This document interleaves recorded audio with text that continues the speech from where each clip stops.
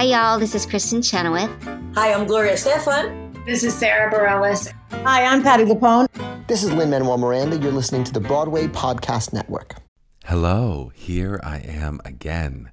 Hope you're enjoying your summers, even though it means you must endure a Mapping the College audition summer break. But luckily, we have a great episode for you from one of our first ever episodes with Devere Rogers. Devere was someone I knew I wanted to have on immediately as soon as I thought about having a podcast, as I think he is an incredible voice of positivity and a really great representative of that multi-hyphenate life that we often talk about. Also, ironic that Devere was talking about the few block radius of Broadway and how he had to kind of learn to adjust those dreams. And then he ends up making his Broadway debut like 6 months after recording this episode in Chicken and Biscuits on Broadway. We, of course, are so happy for him and for all those Broadway hopefuls chugging away in their 30s and 40s waiting for that debut. Really cool that Devere sort of had already found a whole different version of success, tons of TV and film success, writing movies, being in movies, writing TV shows. Then, of course, the Broadway dream that the 17-year-old Devere had came true. Of course, my sweet daughter only had to wait like 6 weeks to make her Broadway debut, which feels like cheating. Most of us don't get it quite that quickly. But luckily, I won't make you wait any longer to hear this great episode with Devere Rogers.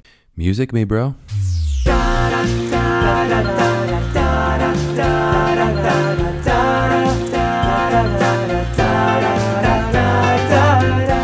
Hello, and welcome to Mapping the College Audition, a podcast where we explore the landscape of the college theater world and try to demystify this daunting audition process.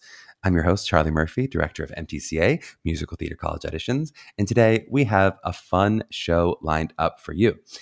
Devere Rogers is on the show. Devere is a sweet friend of mine from the Performing Arts Project.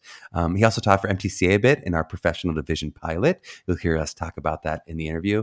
And he's just a light in every room he walks into, including this Zoom room where we recorded today. Today is an example of our artist exploration episodes, where we're going to look at the college process and how that carried forward into the career of some successful artists today. Specifically, Devere is, an actor and a writer. And so we're kind of talking about how his college experience influenced both of his careers. We're going to try throughout these episodes, a lot of the people we have on will be actors, but we're going to try to show you some different career types, doing some different paths and possibilities with a theater education as well. Today with Devere, we talked about discovering who you are as an artist. We talked about him as a fashion icon with socks as wristbands. We talked about doing the thing. We talked about changing dreams, navigating the slashes and what it is to be a multi-hyphenate artist, an actor, a writer, a producer. And we talked about being ready for the moment. Next week, we're going to have Caitlin Hopkins of Texas State on the podcast in another of our college deep dive episodes. But for now, let's get to Devere.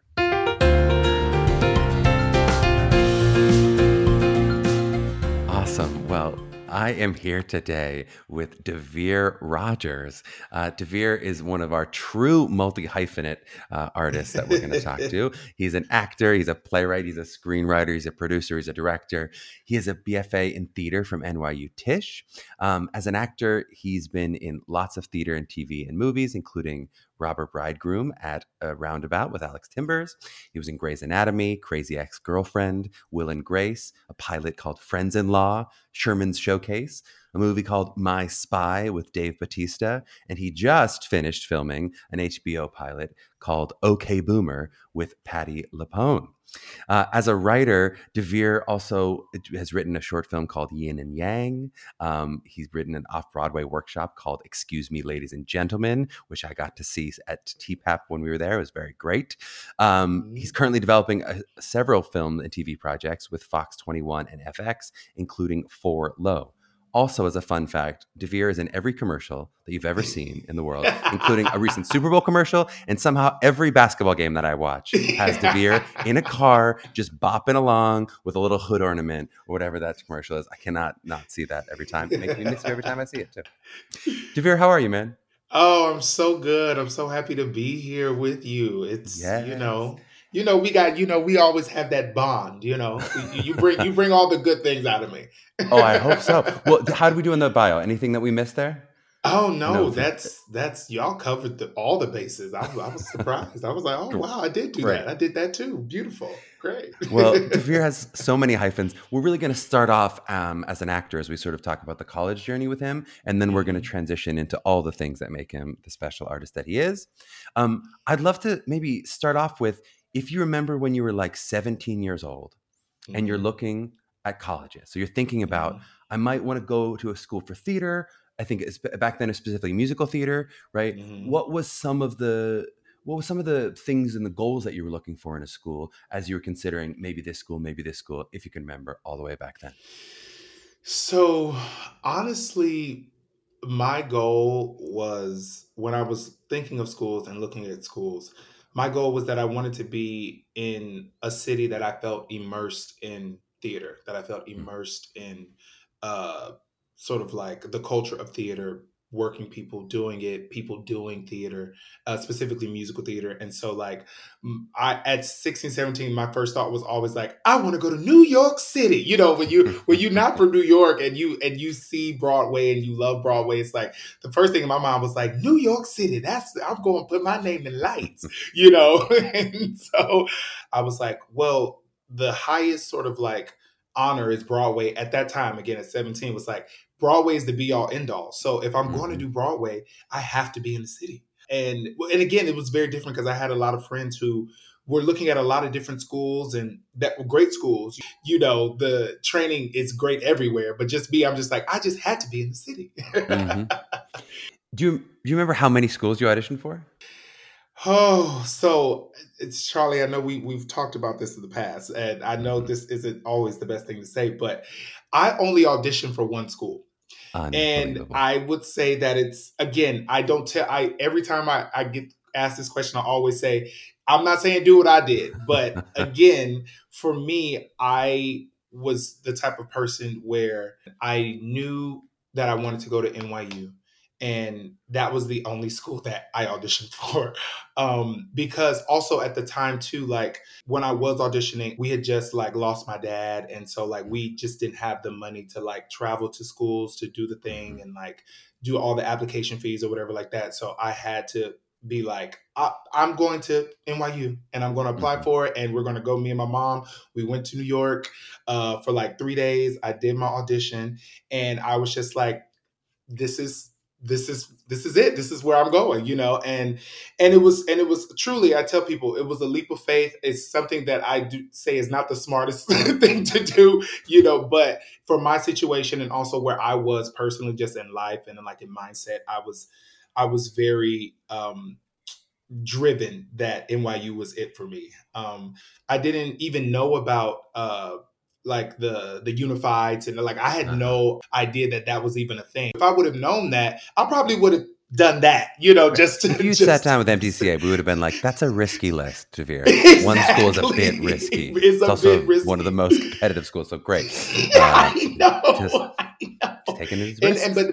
but again, that's why I tell people and I tell people my story because I say everyone's story is different, everyone's path is different, everyone's journey is different. It's weird to think back on it because especially when I talk about it, especially like with you, Charlie, I'm Mhm. always like, oh yeah, maybe I should have just maybe I should have had a backup, but I'll tell you though, we talk about sometimes that naivete is helpful that because it gets you through it. You naivete. didn't know that there was no parachute, so you I jumped had and you no landed. You idea. did it. Yeah. I had no idea.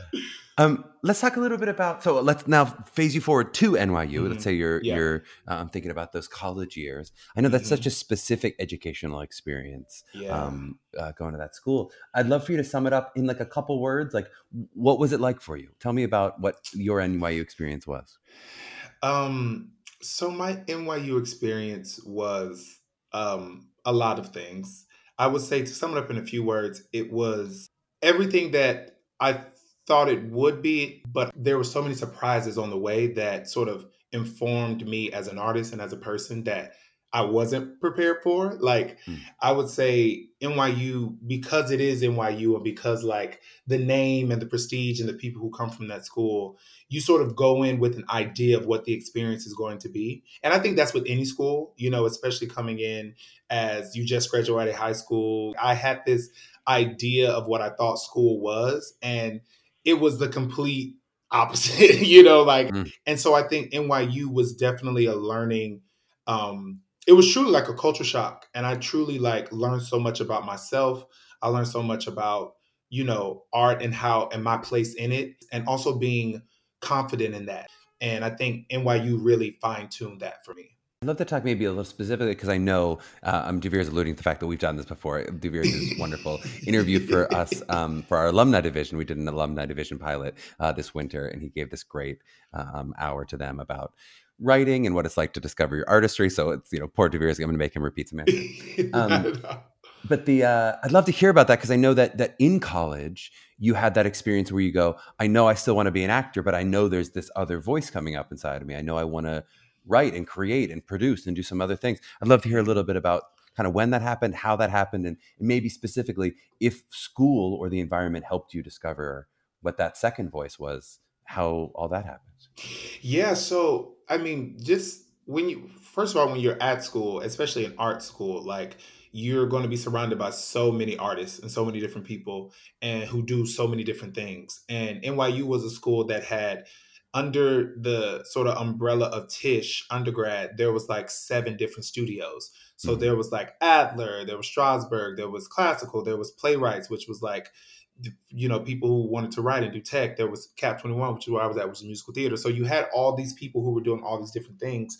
And while there, you can't help but be immersed in every aspect of the craft. That is what, you know, that is theater, that is acting, that is writing, that is everything. And so for me, you know, I started to hang around a lot of friends and be around a lot of people who were not only actors, but were also like directing, and they were also writing, and they were also, you know, doing the things. Because NYU, they have you, when you're undergrad, they have you freshman year do like tech, they have you do writing, they have you learn the light board, they have you do all the things so you can just sort of be immersed in it.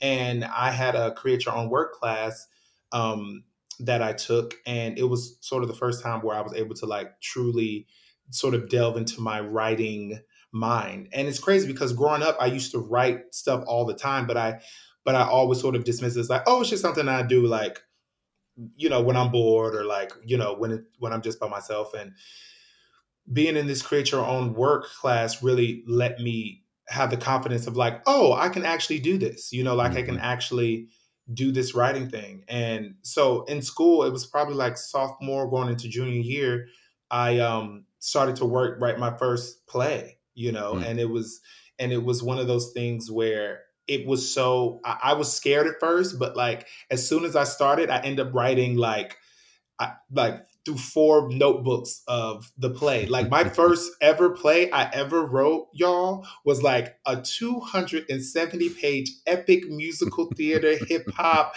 spoken word, singing. Like it was very Hamilton before Hamilton was a thing. Like it was a whole moment. And wait, are you saying on this podcast you wrote Hamilton? That I mean, Lynn I owes you royalties? apologize saying that. Lynn was in the room. Just, I don't want to say that out loud, no. but it's fine. No, I'm just playing. Yeah, right here. I'm just playing. I'm just playing.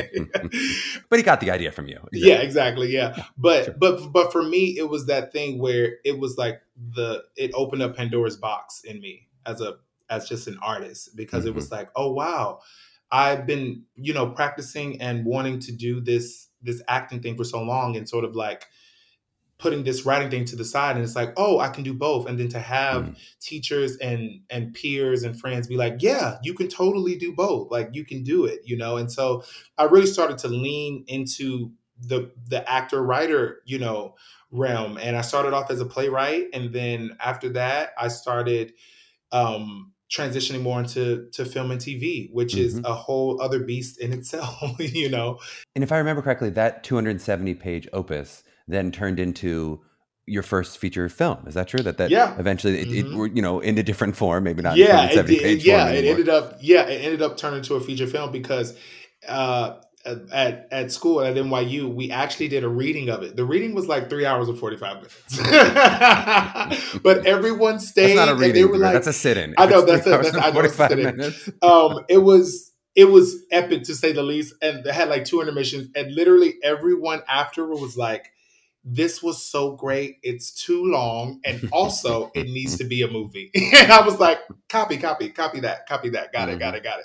So it was also the first time that I like was sort of like, well, how do I make it into a movie? You know, and I sort of did my own research and read a lot of books and read a lot of scripts. And that's what I tell people is just like, you know, you don't like, it's great if you go to school for like the thing, but you can also learn on your own because I'm a self-taught writer, you know, like I didn't go to school for writing, but if it's something that you're passionate about, or something that you love, read the books, read the scripts, immerse yourself in it, because that's how you become good.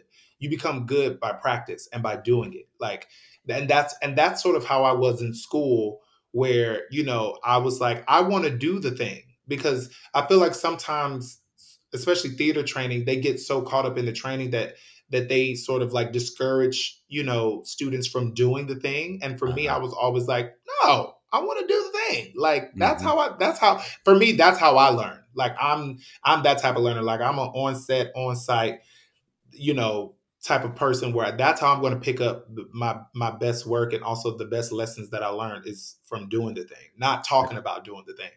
So true. And I think especially in theater school, there's can be such a thing of like, who are the people who will let me do the thing? How do I get to the rooms where they'll let me do the thing? Right. And you sort of spend all your time thinking about, how do I allow someone to let me make my art, as opposed to being like, you can go do it. It's doable. You don't need someone to tell you it's okay. Exactly. We're getting way off track because we have to play our game. We have to play our college flashback round game. This is the exciting part of the episode where it's a game show element. Come on, game show. You can try to get 12 answers in 60 seconds. 12. If you believe 12 is the winning amount that we're trying to get. These are all about your college experience. Devere from 18 to 22. Oh, God. There's 60 seconds on the clock. Are you ready to play Devere? Okay, let's play. I'm ready. Favorite show you did in school? The Wild Party. Class you never use again in your life? Theater history. Worst fashion choice? Socks as wristbands. Weirdest acting exercise you can remember? Rolling on the floor. Ever possess a fake ID? Yes. Ever slept through a class? Yes. Farthest character from your age range? Seth Holly and Joe Turner's Come and Gone by August Wilson. Worst audition you ever did in college? For The Color Purple, the musical.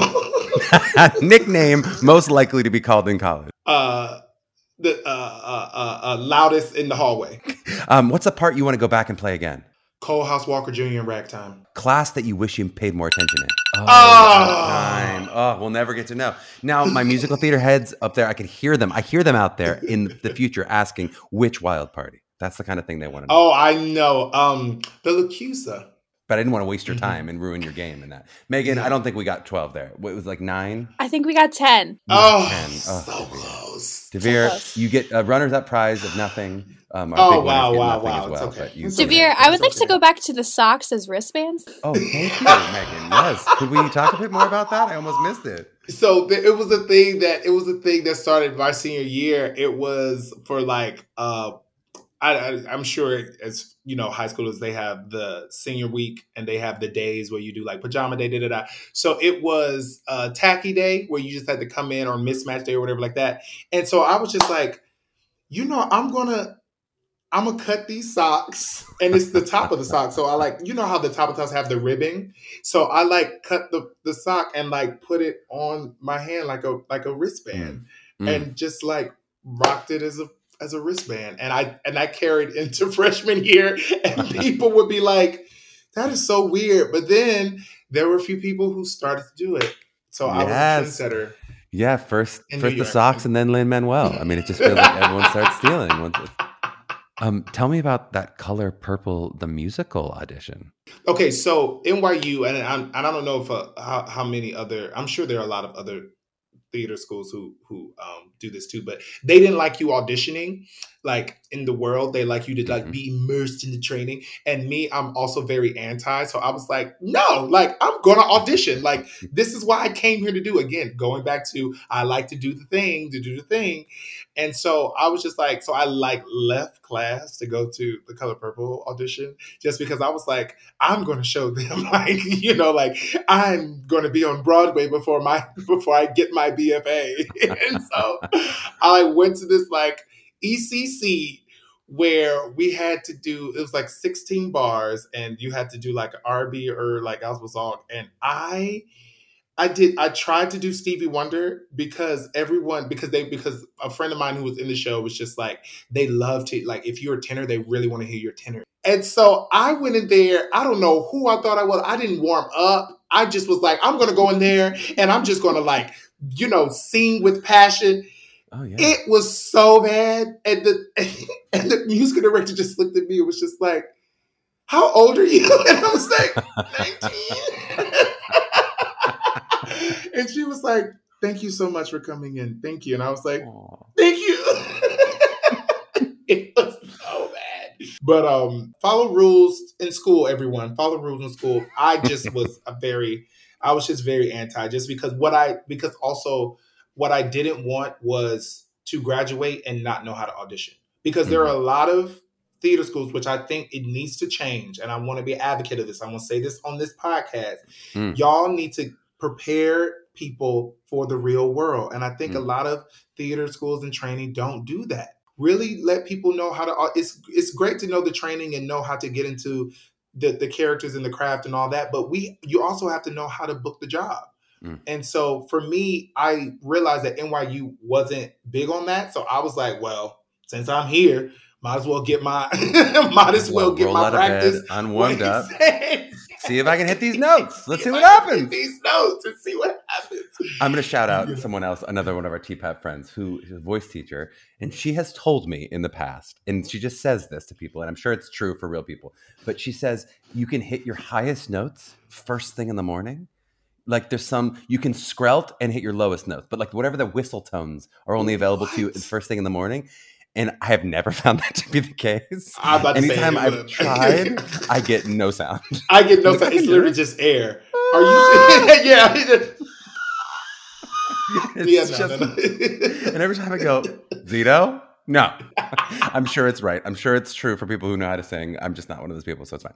It is Ryan here, and I have a question for you. What do you do when you win? Like, are you a fist pumper, a woohooer, a hand clapper, a high fiver? I kind of like the high five, but if you want to hone in on those winning moves, check out Chumba Casino. At ChumbaCasino.com, choose from hundreds of social casino-style games for your chance to redeem serious cash prizes. There are new game releases weekly, plus free daily bonuses, so don't wait. Start having the most fun ever at ChumbaCasino.com. No purchase necessary. VGW. Void where prohibited by law. See terms and conditions. 18+. Lucky Land Casino, asking people, what's the weirdest place you've gotten lucky? Lucky? In line at the deli, I guess? Aha, in my dentist's office. More than once, actually. Do I have to say? Yes, you do. In the car before my kids' PTA meeting. Really? Yes. Excuse me, what's the weirdest place you've gotten lucky? I never win and tell. Well, there you have it. You can get lucky anywhere, playing at LuckyLandSlots.com. Play for free right now. Are you feeling lucky? No purchase necessary. Void where prohibited by law. 18+. Terms and conditions apply. See website for details. Okay. Let's talk a little bit. Let's maybe switch to, you've now graduated from NYU. So you're 22, 23, you're feeling good.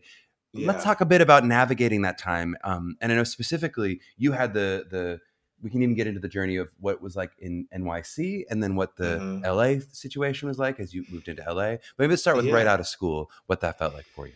Oh, right out of school, it was very much about just doing the thing.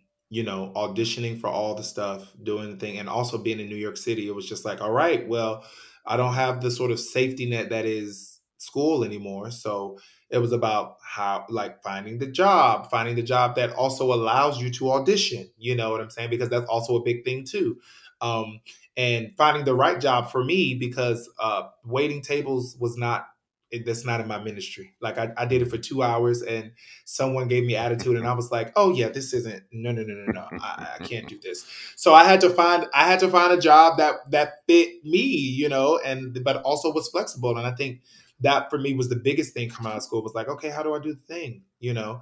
And then that getting into the sort of grind that is auditioning, especially in musical theater.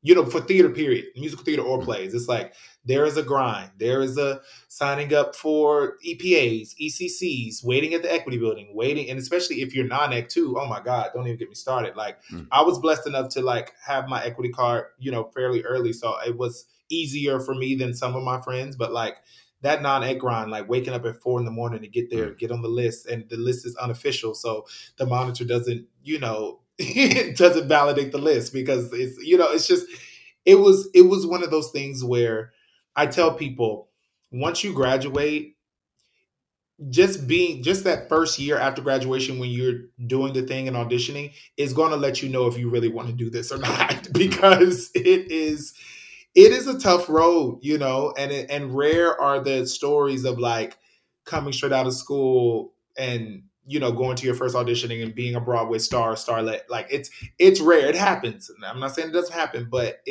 the sort of like majority of the journey is you have to put in work and you have to, you know, go there. So like after school, it was just like auditioning a lot and then like doing regional stuff, you know, booking a lot of regional stuff and then started booking some off Broadway things and still steady, you know, hoping to shoot for the stars, which is Broadway, and like auditioning for those. And I think for me, I tell people like that was my sort of like journey and like uh day-to-day grind for about 3 to 4 years, you know, 3 years after school.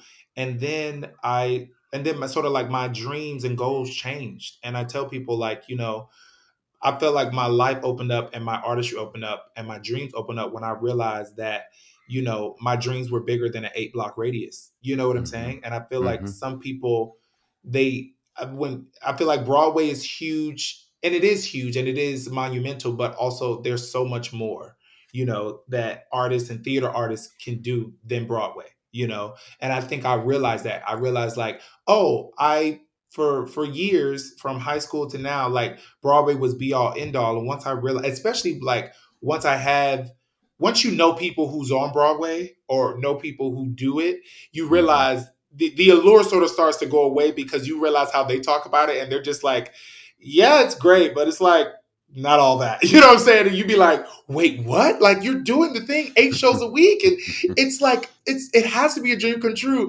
And literally everybody who I know who's been on Broadway, who has done the thing is like, it's great for like the first month. And then you're like, okay, you know? And for me, it was like, but again, it's not even to say that that's a bad thing, but it's just like putting everything in perspective. Because when you're young and naive me, I'm just like, this is it. Like once you do that, then that's it. And I'm going to do it for the rest of my life, you know? And then realizing like, no, you can do that. And then there's also so many other things that you can do, you know, whether that's film, whether that's TV, whether it's writing, whether it's producing, whether that's, you know, designing. Like there's so many things that you can do that are still under the umbrella of this sort of goal or dream that people have.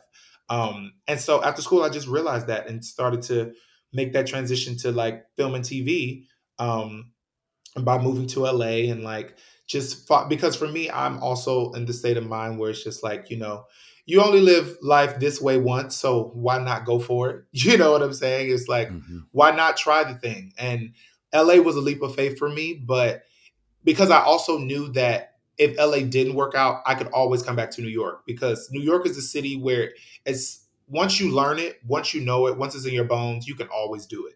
Like that, like I knew what that life was like. And so I tell people, because I have a lot of people who ask me, you know, like New York or LA, New York or LA, New York or LA. And I'm like, it really depends on what you want to do. You know, like for me, I'm so glad I went to New York first and then came to LA and not vice versa, because I feel like New York just made me the person that I am and the artist that I am, which made me even more confident coming to LA, you know. But I think it's just about truly discovering who you are as an artist and what you want. And and sort of like balancing the 17-year-old dreams with like the 25, 26-year-old dreams, because they're different, they change and they morph. Mm-hmm. And it's rare that, you know, when you go from 17 to even 27, that the dream is still the same. It's just the way of life. Like it just morphs into something else, you know? It's so true. And I mean, we talk about that in the college process, even just in 6 months or a year of how it can change. But the bravery of acknowledging, I want something different than what 17-year-old Yeah. me wanted, or than Yeah. 25-year-old me then, or than Right. 35-year-old me wanted. I mean, you know, Yeah. there's a bravery to go, yeah, that's okay. I'm shifting. It's not, Yeah. doesn't mean I failed my previous self just because I'm saying Exactly. I want something different now. Yeah. Not to keep getting deep and dark, but I would love to go and flash forward to maybe one of those low points in LA, which I think a lot of people, especially people who are writers, are going to Yeah. have, where you've Yeah. moved to LA, you feel like you've made this huge mistake, I'm sure, because you know all the work you're Yeah. booking in theater in New York is gone, right? Yep. And now you're writing and you're figuring it out. And I guess I'd love to hear a little bit about, like, in those moments, how did you stay motivated? Because you did, obviously, you stayed motivated enough to write and to, Yeah. you know, make it through those troughs to now this real moments of real success. How did that happen? Yeah. What did you do? How did you keep yourself inspired in those difficult, dark moments? Oh, yeah. I mean, coming to LA, it definitely was, I had to start over because all of my work and even all of my reps and stuff were New York based. So it was like it was like I truly had to start from scratch, and it feels like that, you know. So when I first moved, that first year or two was just like really building yourself from the ground up and like getting in the right rooms. And so for me, the thing that kept me motivated, that kept me sort of sane, was the work, was diving into the writing, was, you know, also being surrounded by, you know, people who inspire you, people who pour into you. Because I think having a great tribe is also a thing that I think gets people through the low times and keeps people motivated. But it was like, you know, in during those times when it's not busy, when you're not like having meetings, or when you're not auditioning, or when you're, you know, when the phone isn't ringing, it's like that's when I feel, and that's sort of what I did, was like I really leaned into working on my craft, working and getting better, so that when those calls start happening, when those auditions start happening, you're ready. You know, it's not like you've just been sitting here. You've been sitting here, but you've been doing work, so that when the opportunity comes, you're prepared. You know, opportunity means preparation equals success. You know, so I think that but again, it's easier said than done. You know, but it is. I say that I say that because, especially out here in LA, and what I love about LA is that each opportunity could be a life-changing moment. You know what I'm saying? Like, I think that's what's so beautiful about LA, is that like any audition, any meeting could be the thing that changes your life, you know? And that's what sort of really made my life and sort of like opened up my eyes about LA when I came to visit before I moved. I was like, anything is possible out here, you know, like anything, like literally, like anything is possible, you know? And so that sort of energy and that sort of mindset also kept me motivated, because I was like, when that opportunity comes, when that thing comes, I want to be ready.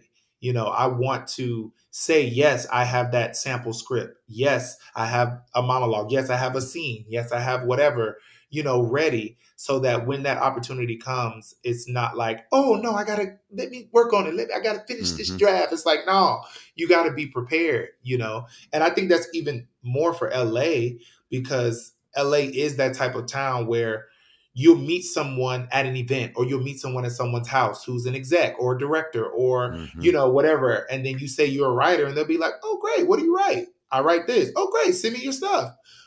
Oh, okay. I gotta, you know what I'm saying? Like you have to be like, sure, what's your email? Like, it can't be like, oh, I'm just working on a little something, because then you miss your opportunity. You know, so I think, you know, in those lower points, I realized like, okay, instead of focusing on the low or feeling like I'm not doing the thing, let me just prepare myself for when the stuff starts happening, because it will. And I tell people it's a you know, it's a marathon, not a sprint. Like it takes there's that old saying, it takes 10 years to be an overnight sensation, and that's just the reality for most actors, like you won't get your due, you won't get your flowers until you're 15, 16 years into the game. And then everyone's like, newcomer Devere Rogers. And I'll be like, newcomer? I've been out here. Oh, it's so true. And I love that quote. I made you say it like 3 times last time. I was like, "What? Yeah, he's an 10-year overnight success." I love that quote so much. I also love that you were ready with the success plus talent. I tried to do that. I was one of our guests. I was trying to be like, "Oh yeah," and then preparation plus success equals. Oh no! And there was like a greater than equal sign in there, and I like messed it up. I didn't have the equation. I wasn't ready, but you were ready with it. You were like, "I'm dropping this talent plus preparation plus opportunity plus mixing a dash of salt." You had it. A little salt in there, equals success. I'd love to talk a little bit about specifically that kind of multi-hyph life. I think for some of our younger students, they may not be used to hearing those phrases or that idea of having multiple artistic pursuits that you're kind of doing at once.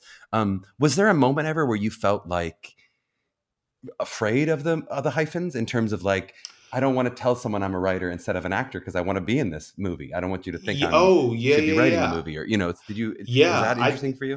Oh yeah, I think it's a huge thing. And again, I think honestly, when I came out here, it was definitely told to me, you have to be one or the other. Mm-hmm. It's like either you're an actor or you're a writer, or like either you're a writer or you're a director, or like either, you know what I'm saying? Like you couldn't be a writer director. Like you couldn't be an actor writer. Like you had to like choose. And again, as I said earlier, I'm very anti. And I was like, no, I'm not choosing, like I can do both, But I think also too, what makes it easier for multi-hyphenates now is because you've seen it in so many people. You've seen it in like the Donald Glovers, the Issa Raes, the Rami, Aziz Ansari. Like you see these sort of hyphenates that are doing the thing. They're acting in the thing. They're writing the thing. They're producing the thing. They're directing the thing. And so it seems more, feasible, more possible. Whereas in like 10 and even 15 years ago, people really tried to make you feel like you had to choose, And so I think for me, when you are a hyphenate, I think it's actually now, especially in today's day and age, and especially after the pandemic and everything, like it's people's superpower. It's your superpower if you can do more than one thing. And honestly, a lot of people, especially in Hollywood, are expecting you to do more than one thing. Especially if you're like having general meetings or having things, you know what I'm saying? Like if you're meeting casting directors as an actor, they're going to ask you, so do you do anything else? Do you write, because there are actors who also are in writers' rooms for the show that they're acting in. You know what I'm saying? So it's like they want to make sure that you're as well-rounded as possible. Because there are also people out there who are just like, that's not my ministry. I don't write. I just act. And there's nothing wrong with that. But if you have an inkling or have a feeling like there's a story that you want to tell, or there's a character that's in you, I'm always like, just do it. Like you never know what that will lead to, because it really can change your life. Your one, inkling of a thought, and you just write one little scene, can turn into the next hit show. Right, and then someone else steals it, and it's Hamilton. I mean, that's exactly, Lynn. Really, I'm coming for you, Lynn. So I'm just saying. I'd love to ask about, because I'm always curious with people who, especially people who are active writers and active actors, in the way that you really are actively doing both. When you're creating something, are you thinking about parts that you're going to play in it, and like, are you writing, I'd be really good in this role? Like, are you writing for yourself, or are you writing it and then letting yourself in it? You know what's so? I tell people that I feel like I'm sometimes the anomaly, because a lot of, at least actor writers I know, write for themselves, and I'm the opposite. Like I don't like to write for myself. I just want to make sure that I always just tell the most authentic story possible. And if somebody does it better than me, I want that person to do it.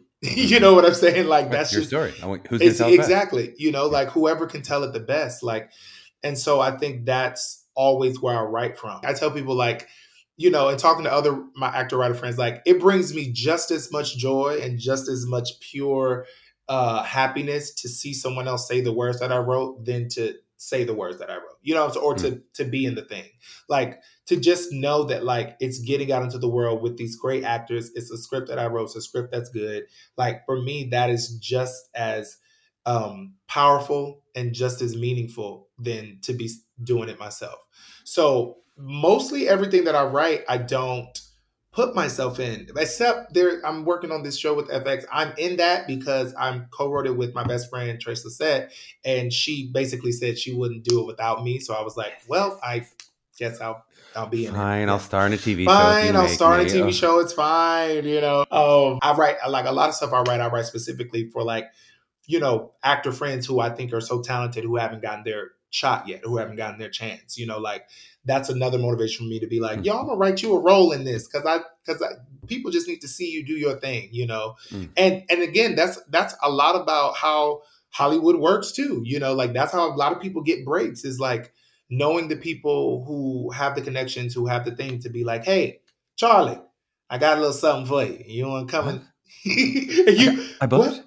You just booked from it? this? Just from talking. Just from talking, Mom, Charlie. Mom, I'll call you later. I'm sorry, I'm booking. I have a booking. I want to talk a little bit about, you know, that moment of, you know, when real success or real financial success or real potentially this thing is going to be a movie or going to be a TV show in a real, you know, large scale Hollywood way.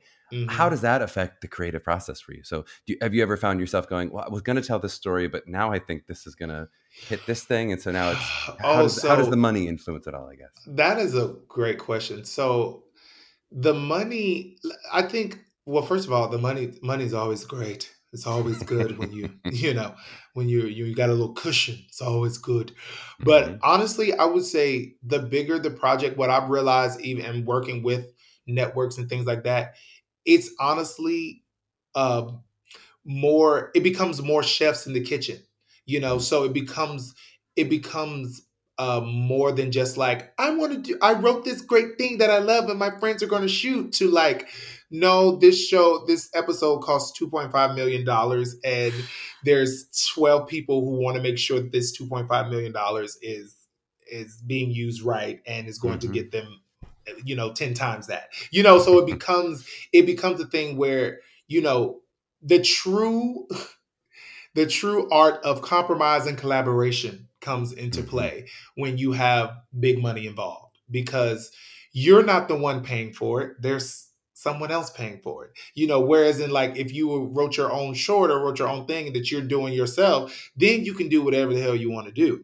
But when you have to meet certain quotas and be aligned with certain people's interests and also certain people's brands, because every network has their own brand, it becomes a thing of like, okay, so how do I tell this story that's authentic to me, that's real to me, in the way that this network or studio or financier feels comfortable, that works for their brand, you know. Like it becomes more about like the compromise of it all than, I mean, the story, of course, is still very important, but it's just like, how do I tell this story through this lens now? Yes. You know, and is it sanitizing it? Is it taking the risks out? Like, where do you feel like the influence of like, what are you resisting as you feel, those 12 voices? I think honestly, sometimes it can be sanitizing, and sometimes because when you get to a certain level, whether that's network, whether that's a feature film, like that's in movie theaters, whatever like that, ultimately those people want to reach as many people as possible, right? So it's like, you can't just write for a specific audience. You have to, even if it's a specific story, you know, people all over the world have to connect with the specificity of your story.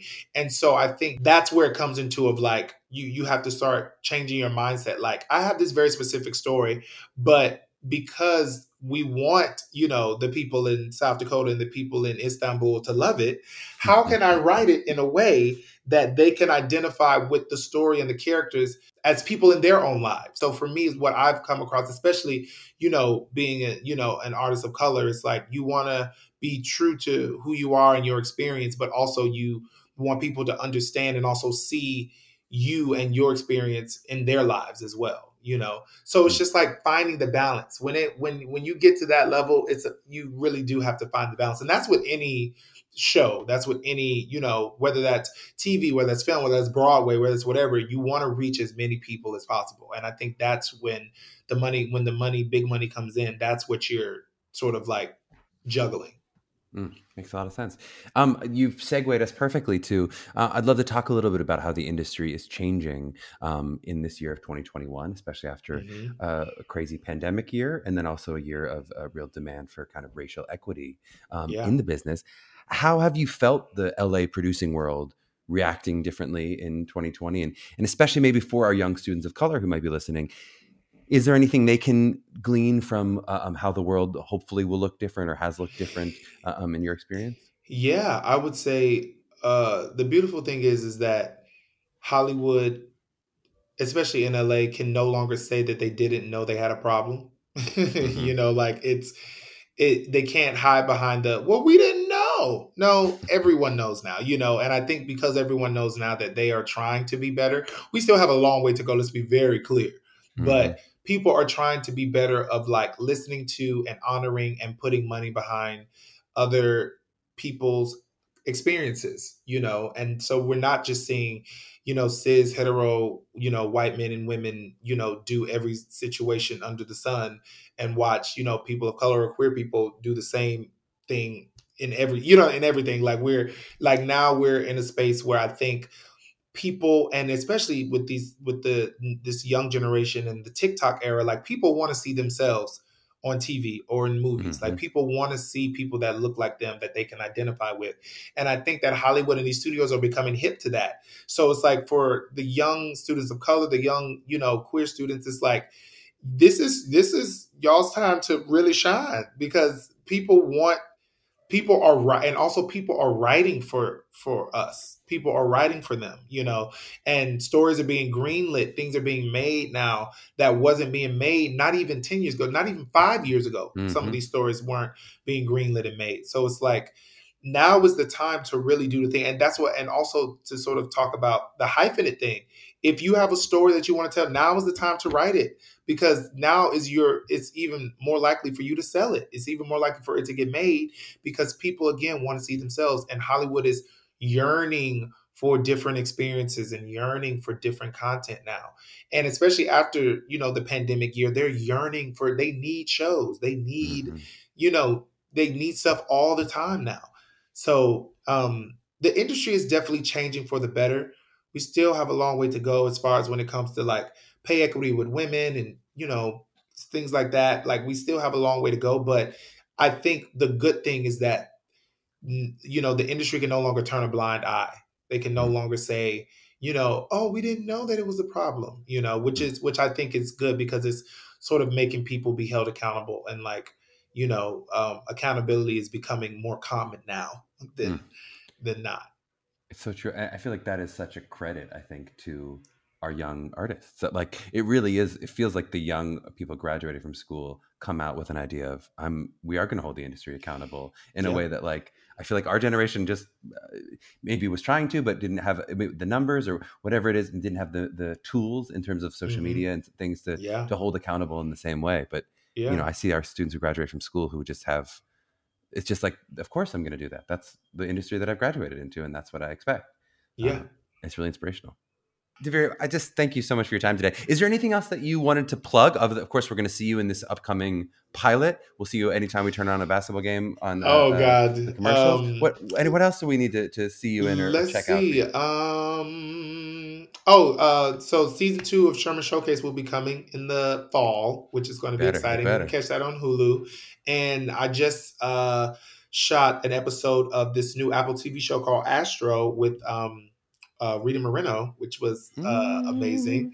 And that'll be coming out in the fall as well. So, yeah. I love it. All right. So we'll have all that in the show notes for people. And also we'll have, it seems like the @s that we could find for you are, it's Devere Rogers on Instagram. Is that right? Is there any other @s or tags we should get you at? It's Devere Rogers on Instagram and just @Devere Rogers on Twitter. I am not a social media person, so like I don't post often. The only thing I do is like for work purposes. Also too, like if you could do, I want to say this because I feel like people don't talk about it.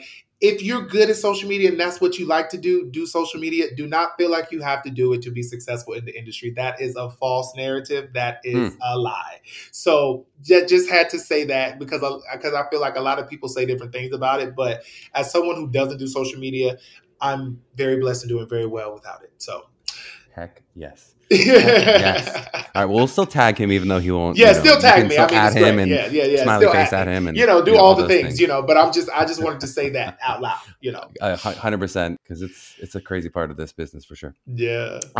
Devere, thank you so much for the time together. It was so awesome seeing you, man. Oh, so great seeing you. Thank you for having me.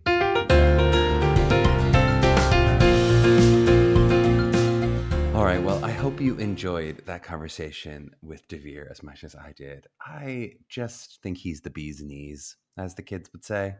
The kids are always saying about bees and knees. I just want to take a second and do a little bit of a deep dive into this conversation we're having about changing dreams. Or if you're putting that in Charlie's specific language, it might be about how your artistic mission statement is changing. Certainly in the college process, we'll talk about it that way. But also, I think just as an artist in life of what you want to do, this is the thing that makes me tick. This is the thing that sort of keeps me working. You heard me say in the episode about kind of the bravery of letting your dreams change. And I think sometimes that can sound a little odd to people, especially young people, in terms of why would that be brave? I think it can be really hard, especially in your young 20s, late 20s, maybe even early 30s, that you're going to feel like you're a failure somehow if you're not living up to the dreams of your previous self. Like you're giving up something because now I might want this and I might not be as focused on this other thing, specifically often a career in acting. Or Devere brought up that idea of Broadway and the 8-block radius of what that is. And to potentially be giving that up feels like a failure to your previous self. I think that's really natural that it feels that way. But I do think it's worth investigating and questioning that impulse in terms of why would you rigidly hold on to a past version of yourself that's no longer relevant to who you are now?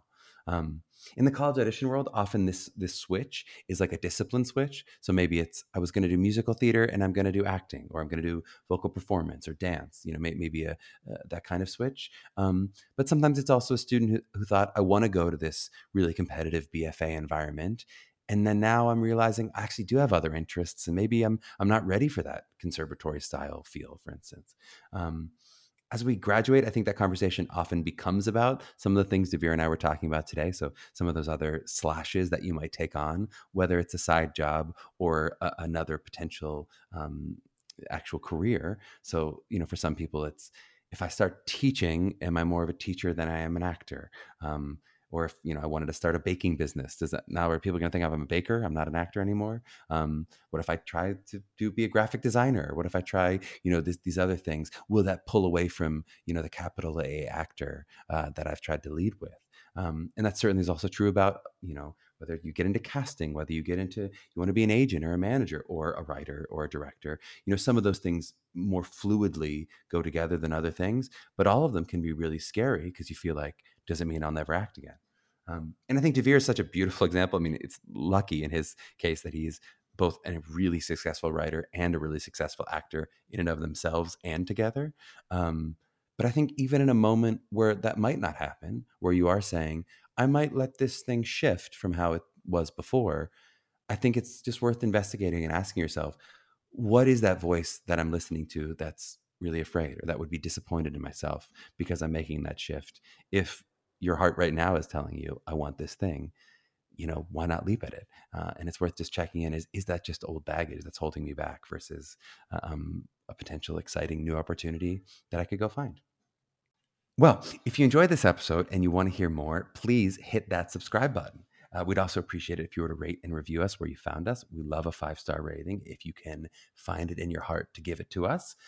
You can also reach out to us with questions for the pod at mailbag@mappingthecollegeedition.com, and we'll try to answer a few of them on the show each week. If you're interested in working with MTCA for help with your individual preparation for your college audition journey, please check us out at mtcollegeauditions.com. To my young artists out there mapping their journey, do not forget to do the thing. I'll see you soon.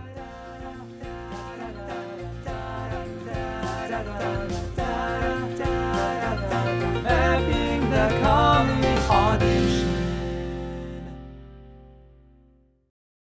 Hey, it's Leslie Odom Jr. here on the Broadway Podcast Network to tell you about the Rise Theater Directory, a program of Maestro Music. Rise is a national online resource designed to connect and empower backstage and administrative and creative theater professionals from underrepresented backgrounds. If you work or aspire to work in the theater community, this can help you find your next project. And if you hire theater professionals, search the Rise Theater Directory to find your next team. Create your profile now and get more information by visiting risetheater.org. That's theater with an risetheatre.org, because only together we rise. It is Ryan here, and I have a question for you. What do you do when you win? Like, are you a fist pumper, a woohooer, a hand clapper, a high fiver? I kind of like the high five, but if you want to hone in on those winning moves, check out Chumba Casino. At ChumbaCasino.com, choose from hundreds of social casino-style games for your chance to redeem serious cash prizes. There are new game releases weekly, plus free daily bonuses. So don't wait. Start having the most fun ever at ChumbaCasino.com. No purchase necessary. VGW Group. Void where prohibited by law. See terms and conditions. 18+.